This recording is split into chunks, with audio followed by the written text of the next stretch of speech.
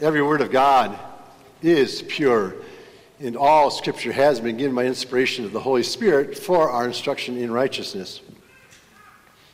That portion which forms the basis for our meditation this morning is found in 1 John chapter 2, verses 12 to 17.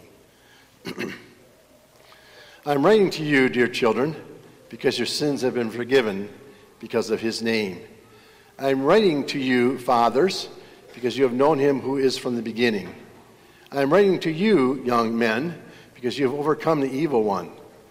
I have written to you, little children, because you have known the Father. I've written to you, fathers, because you have known him who is from the beginning. I've written to you, young men, because you are strong, and the word of God remains in you, and you have overcome the evil one. Do not love the world or the things in the world. If anyone loves the world, the love of the Father is not in him. For everything in the world, the lust of the flesh, the desire of the eyes, boasting about material possessions, is not from the Father, but from the world. The world and its desires pass away, but the one who does the will of God remains forever. So far our text. Dear fellow redeemed, in Christ Jesus, the one who has rescued us from our past, the one who is constantly with us in the present, and the one who has secured our future, grace and peace be unto you. When I was a young child, my father instructed me to memorize Hebrews 13:8, among other passages. Jesus Christ, the same yesterday, today, and forever. And that passage has been a blessing for many decades. One of the values of memorizing Bible passages. I can remember my grandfather talking to me about how he began his ministry using a horse and buggy. And before the Lord took him home to heaven, human beings had landed on the moon. I can remember my parents talking to me about not ever having a phone in their home. And then later on, and before the Lord took them home to heaven, they were able to carry around a phone with them wherever they went. And I can remember the days when if I wanted to watch television, I could get 2, maybe 3 stations if the antenna was just right and the weather was good, and it was all in black and white. And it was all during the daytime. And now look what happens with television entertainment. Those 3 generational stories have in common this: the world changes. The world can change dramatically sometimes, and it can change in ways we hadn't even foreseen. But the one thing that was the same for my grandparents, and the one thing that was the same for my parents, and the one thing that's the same for me, and my children, and grandchildren, and great-grandchildren, is that Jesus Christ is the same yesterday, today, and forever. And what a comfort that one truth brings to us in a world of constant change. But that Bible passage is good for more than just that particular note of comfort. It's good for also helping us to understand who is Jesus. Why, he's the one who's the same yesterday, today, and forever. Jesus is true God. It's also helpful for us to know that we can depend on him. He's not some fickle friend who will be with us today, but will change his opinion about us tomorrow. He's going to be the same. We can count on him today and tomorrow for as many tomorrows as we have in this world. Perhaps the biggest thing about Jesus Christ being the same yesterday, today, and forever is what it means for our yesterday, today, and forever. Our yesterday, today, and forever are not the same now, thanks to Jesus. May God's Spirit bless our study of the Word he's recorded. What did our yesterdays look like without Jesus? It's a really grim picture. We're told about that as we take a look at the second portion of our text, beginning at verse 15. Do not love the world or the things in the world. If anyone loves the world, the love of the Father is not in him. In an age when people don't want to draw black and white lines, here comes one from God himself. And the black and white is, here are the opposite ends of the spectrum. Love of the Father is on one side, and love of the world is on the other side, and you can't get the two of them together. It's one or the other. The Holy Spirit goes on to describe what the love of the world entails. Verse 16. For everything in the world, the lust of the flesh, the desire of the eyes, boasting about material possessions, is not from the Father, but from the world. The word lust is used 3 times in our text. First, the lust of the flesh. Then it's translated desires but lust of the eyes. And finally, in verse 17, the world and its lusts pass away. The lust of the flesh. We're reminded of what the Bible tells us about the flesh. And we would never understand these truths, except that God reveals to us. We human beings like to kind of sugarcoat the human condition. And while we might admit, some of us are not so good, God's word is the one that reveals to us that all have sinned and fallen short of his glory. The Bible reveals to us the flesh lusts against the spirit, and the spirit against the flesh. The Holy Spirit and our sinful flesh are also on opposite ends. And our flesh leads us to, we are born in the sinful flesh, and that sinful flesh leads us into all manner of sinful works of the flesh. Galatians enumerates them for us. Now the works of the flesh are evident, which are adultery, fornication, uncleanness, lewdness, idolatry, sorcery, hatred, contentions, jealousies, outbursts of wrath, selfish ambitions, dissensions, heresies, envies, murders, drunkenness, revelries, and the like. I thought about having all of us stand, and then you could sit down as you came to a work of the flesh that you had been guilty of this past week. I suppose some of us could have gotten past a few of the first part, but by the end of that list, none of us would be left standing, unless we were lying to ourselves. The works of the flesh, do you remember how many there were there? It goes rather long, rather quickly, but there were 17 of them. 17 works of the flesh. And just in case we might think, well, that's an exhaustive list, the Holy Spirit adds that short phrase, and the like. This isn't all that the sinful flesh is capable of. It's capable of even more. The one thing the sinful flesh is not capable of is loving and hearing and wanting the Word of God. When the flesh hears the law of God, it's contrary to the law of God. It will not be subject to the law of God. When God says, this is what I want you to do, our flesh cries out, I'm not doing that. I hate you, God. I don't want to hear what you have to say. That's the flesh that we were born with, and that's the flesh that we struggle with. That's the flesh that led Peter to say, I don't know Jesus. I don't know Jesus. I don't know Jesus. That's the flesh that plagued us this past week. It's the flesh that will plague us in the week ahead. And that's the flesh that would dictate our yesterday, today, and forever. It would be a flesh that we were born with, a flesh that continues to produce sins, and would end us putting us into a living hell. Truly and literally a living hell. Except Jesus came. Our text goes on to describe other problems of the world as desires of the eyes. The Savior is the one who spoke to us and said, whosoever looks on a woman to lust after her has committed adultery already in the heart. We're reminded that God isn't looking just at what we do with our hands and our feet, but he's looking at what goes on in our mind, what comes out of what we're doing with our eyes, and of course what's in the heart. He gave 2 of the 10 commandments to deal with the topic of lust. Commandment 9, do not covet your neighbor's house. Any inanimate objects of your neighbor's. Do not covet your neighbor's wife, children, the 10th commandment, manservant, maidservant, cattle, anything that's your neighbor's. The animate objects, and 2 of commandments dealing with the topic of lust of the eyes and coveting, reminding us that covetousness is a form of idolatry. And finally, it speaks about boasting about material possessions. Here's an area where human beings are at their worst. Human beings like to boast about the things they've done and what their 2 hands have accomplished in a lifetime. And look, I've worked really hard and I've saved a lot and I've been able to buy this house or buy this car or buy this lakefront property, and I've got accumulated a bunch of retirement investments, and I've got a lot of stuff, and boasting about material possessions. And every time we boast about our material possessions, it's like taking a hand and slapping God in the face. Because all those blessings came from him. We didn't cover the 4th petition, the Lord's Prayer, in our confession of faith. But remember how we pray in that confession, in that prayer, that he would give us our daily bread, that he would lead us to appreciate and to receive with thanksgiving all that he gives us for our bodies. He's the one who enables us to have a job. He's the one who gives us gifts and talents to be employed. He's the one who blesses us with health. He's the one who gives us the weather. He's the one who fills our bank account. He's the one who makes our paycheck.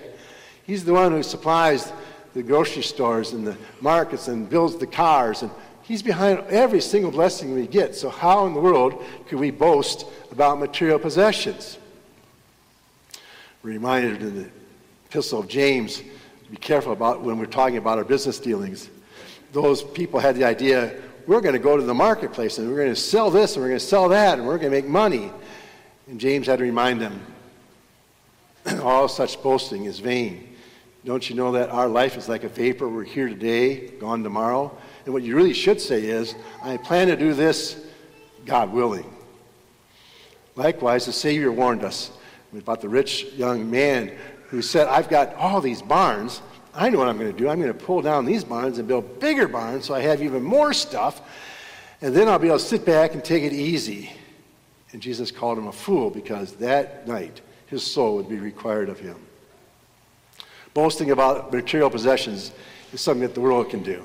It can put together its top list of most of the 100 or 1,000 richest people in the world. But it's not something that's part of the child of God's life. It's part of our sinful flesh, but not part of our new man. Everything in the world is not from the Father, but from the world. The world and its desires pass away. Where will all that boasting in material possessions, where will all that lust of the flesh, where will all that pride of the eyes, desire of the eyes end up? It's all going to pass away. And that's where we would have been yesterday, today, and forever, except Jesus entered the picture. And now our past, our present, and our future look entirely different because of him. We're taking a look at the structure of the first portion of our text. I've tried to relate the structure by printing it in a certain way in the bulletin. This is perhaps one of the very early New Testament hymns. And you can see a structure that runs through it. So rather than going verse by verse, we're going to go kind of phrase by phrase. John starts off by saying, I am writing, I am writing, I am writing. He goes on to say, I have written, I have written, I have written. What he's written in the past and what he's writing now all has a certain important message to it. He's writing it to a certain select audience. He's writing it to dear children, little children, fathers, young men, and young men. When he says dear children, I don't think he has in mind just the little children in the congregation. At this point in time, we think this is one of the last epistles of the New Testament. John is one of the last of the apostles. History books, not cautioning here, not the Bible, but history books seem to imply that John was the only one of the 12 apostles that died a natural death and at an old age. So likely he's an older man, perhaps a senior pastor at the time. He's writing to his congregation. And he's writing then, when he uses the phrase, dear children, it's a favorite term of his, 7 times in the epistle. When he's writing this phrase, he's thinking about how they're children in the faith, how he's kind of like a spiritual father to them. Some of them, many of them perhaps, he's baptized. He's taken them through Bible instruction. He's perhaps married many of them, and he's perhaps also been the one who comforted families at the death of a loved one. And so he first has this very close relationship with them, with the congregation. He refers to them as dear children, referring to all of the members of the congregation, young and old, male and female. But then he goes on to talk about fathers. I think when he's talking about the fathers, he's talking about the leaders of the church. And then when he talks about the young men, I think he's talking about the next generation of leaders of the church. And so he's addressing the congregation. First, all of the congregation, and then especially the leaders of that particular age, and then also the next generation coming up to be leaders in the church. I am writing, I am writing, I am writing. I have written, I have written, I have written. And then he goes on to children, children, fathers, fathers, young men, young men. And then comes the reason why he's writing. Because. The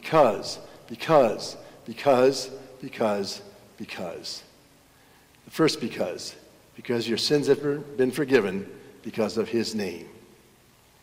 Because of his name, he's referring to Jesus. And we had the opportunity again to be reminded of who Jesus is. Psalm 2, true God. Psalm 8, true man. Who is Jesus? He's the God-man. Who is Jesus? We've entered the Lenten season. He's headed to the cross. He's the Son of God, Son of Man, heading to the cross on Calvary to give his life. So he gave his life so that we could have forgiveness of sins. And notice what it says here. Because your sins have been forgiven you. Here, the Spirit reveals a blessed Bible truth that when Jesus was nailed to the cross on Calvary, he obtained forgiveness of all sins at that point in time. At that point in time, all of our sins were forgiven. It's an amazing doctrine because it doesn't cover just the sins that I've committed this past week. It's committing the sins that I unfortunately will be committing this week because of my flesh. All those sins have been forgiven. All those sins that Peter did that evening, all of them were going to be nailed to the cross in just a few short hours. And what a blessed truth it is that no matter what we've done with our past, it's already been forgiven because of what Jesus did on the cross. And whatever happens to us in our weakness, in our sinful flesh in the future, the doubts, the worries, the sins, the flesh that still haunt us, they've been forgiven already too. Now this doctrine is so amazing that it's not something we can hear just once. It's something that we have to be reminded of. And so in our church services, we go through the process again of announcing forgiveness of sins in his name. In the Lord's Supper, Jesus comes again and says, I want you to know this. I don't want you just to hear it with your ears. I want you to see it and I want you to taste it. So I'm going to work a miracle and put with this bread, ordinary bread, my body, the one that's going to be given, that was given on the cross, and with this ordinary wine, I'm going to put my blood which was shed on the cross so that you can be doubly assured your sins have been taken care of. Oh, the devil's still around, and he still accuses us, and he still plagues us, and our consciences still have troubles with it. And the more we get separated from the Word of God, the worse it can grow for us. But God's announcement to us is clear, bold, and striking. Your sins have been forgiven because of Jesus. I'm writing to you, fathers, again he goes on to say, because you've known Jesus from the beginning. He's repeated this. This is repeated twice in this particular hymn. Twice, I think, for sake of emphasis. You have known Jesus. You've known Jesus. You know who he is. You know about his birth, his life, his death, his resurrection, his ascension. You know about his coming again. You know Jesus is the high priest, prophet, and king. Goes on to say, you've overcome the evil one. He uses that twice too, referring to the devil. Yes, the devil can still plague us, but we already have the victory over the devil in Christ. He's thrashing about in death throes, but he's been conquered. He's been destroyed, and we overcome him. And again, he goes on to say, you've known the Father. As you know Jesus, you know the Father as well. And while we didn't have the privilege that Moses had of that close encounter with the glory of the Lord, we have known the glory of the Lord as we've known Christ Jesus. And finally, I'm writing because you are strong and the word of God remains in you. Because you are strong, that seems to be the opposite of the message this weekend. Because of our flesh, we are so weak, but we are strong when the word of God remains in us. As that word of God remains in us, we continue to daily drown the old Adam, the sinful flesh, with repentance, and continually a new man arises and walks before God in righteousness and purity. You are strong because the word of God remains in you. And now comes the opposite. Remember the love of the world? The love of God, of the Father, and the love of the world. Opposites, can't get them together.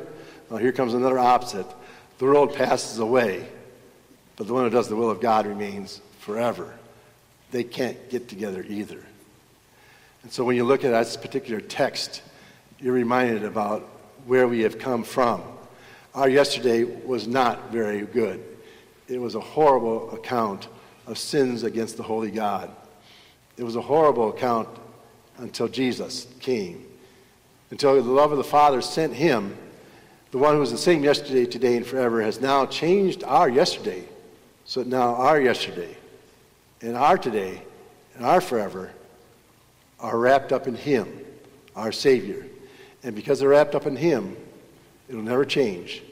We will live forever. Amen.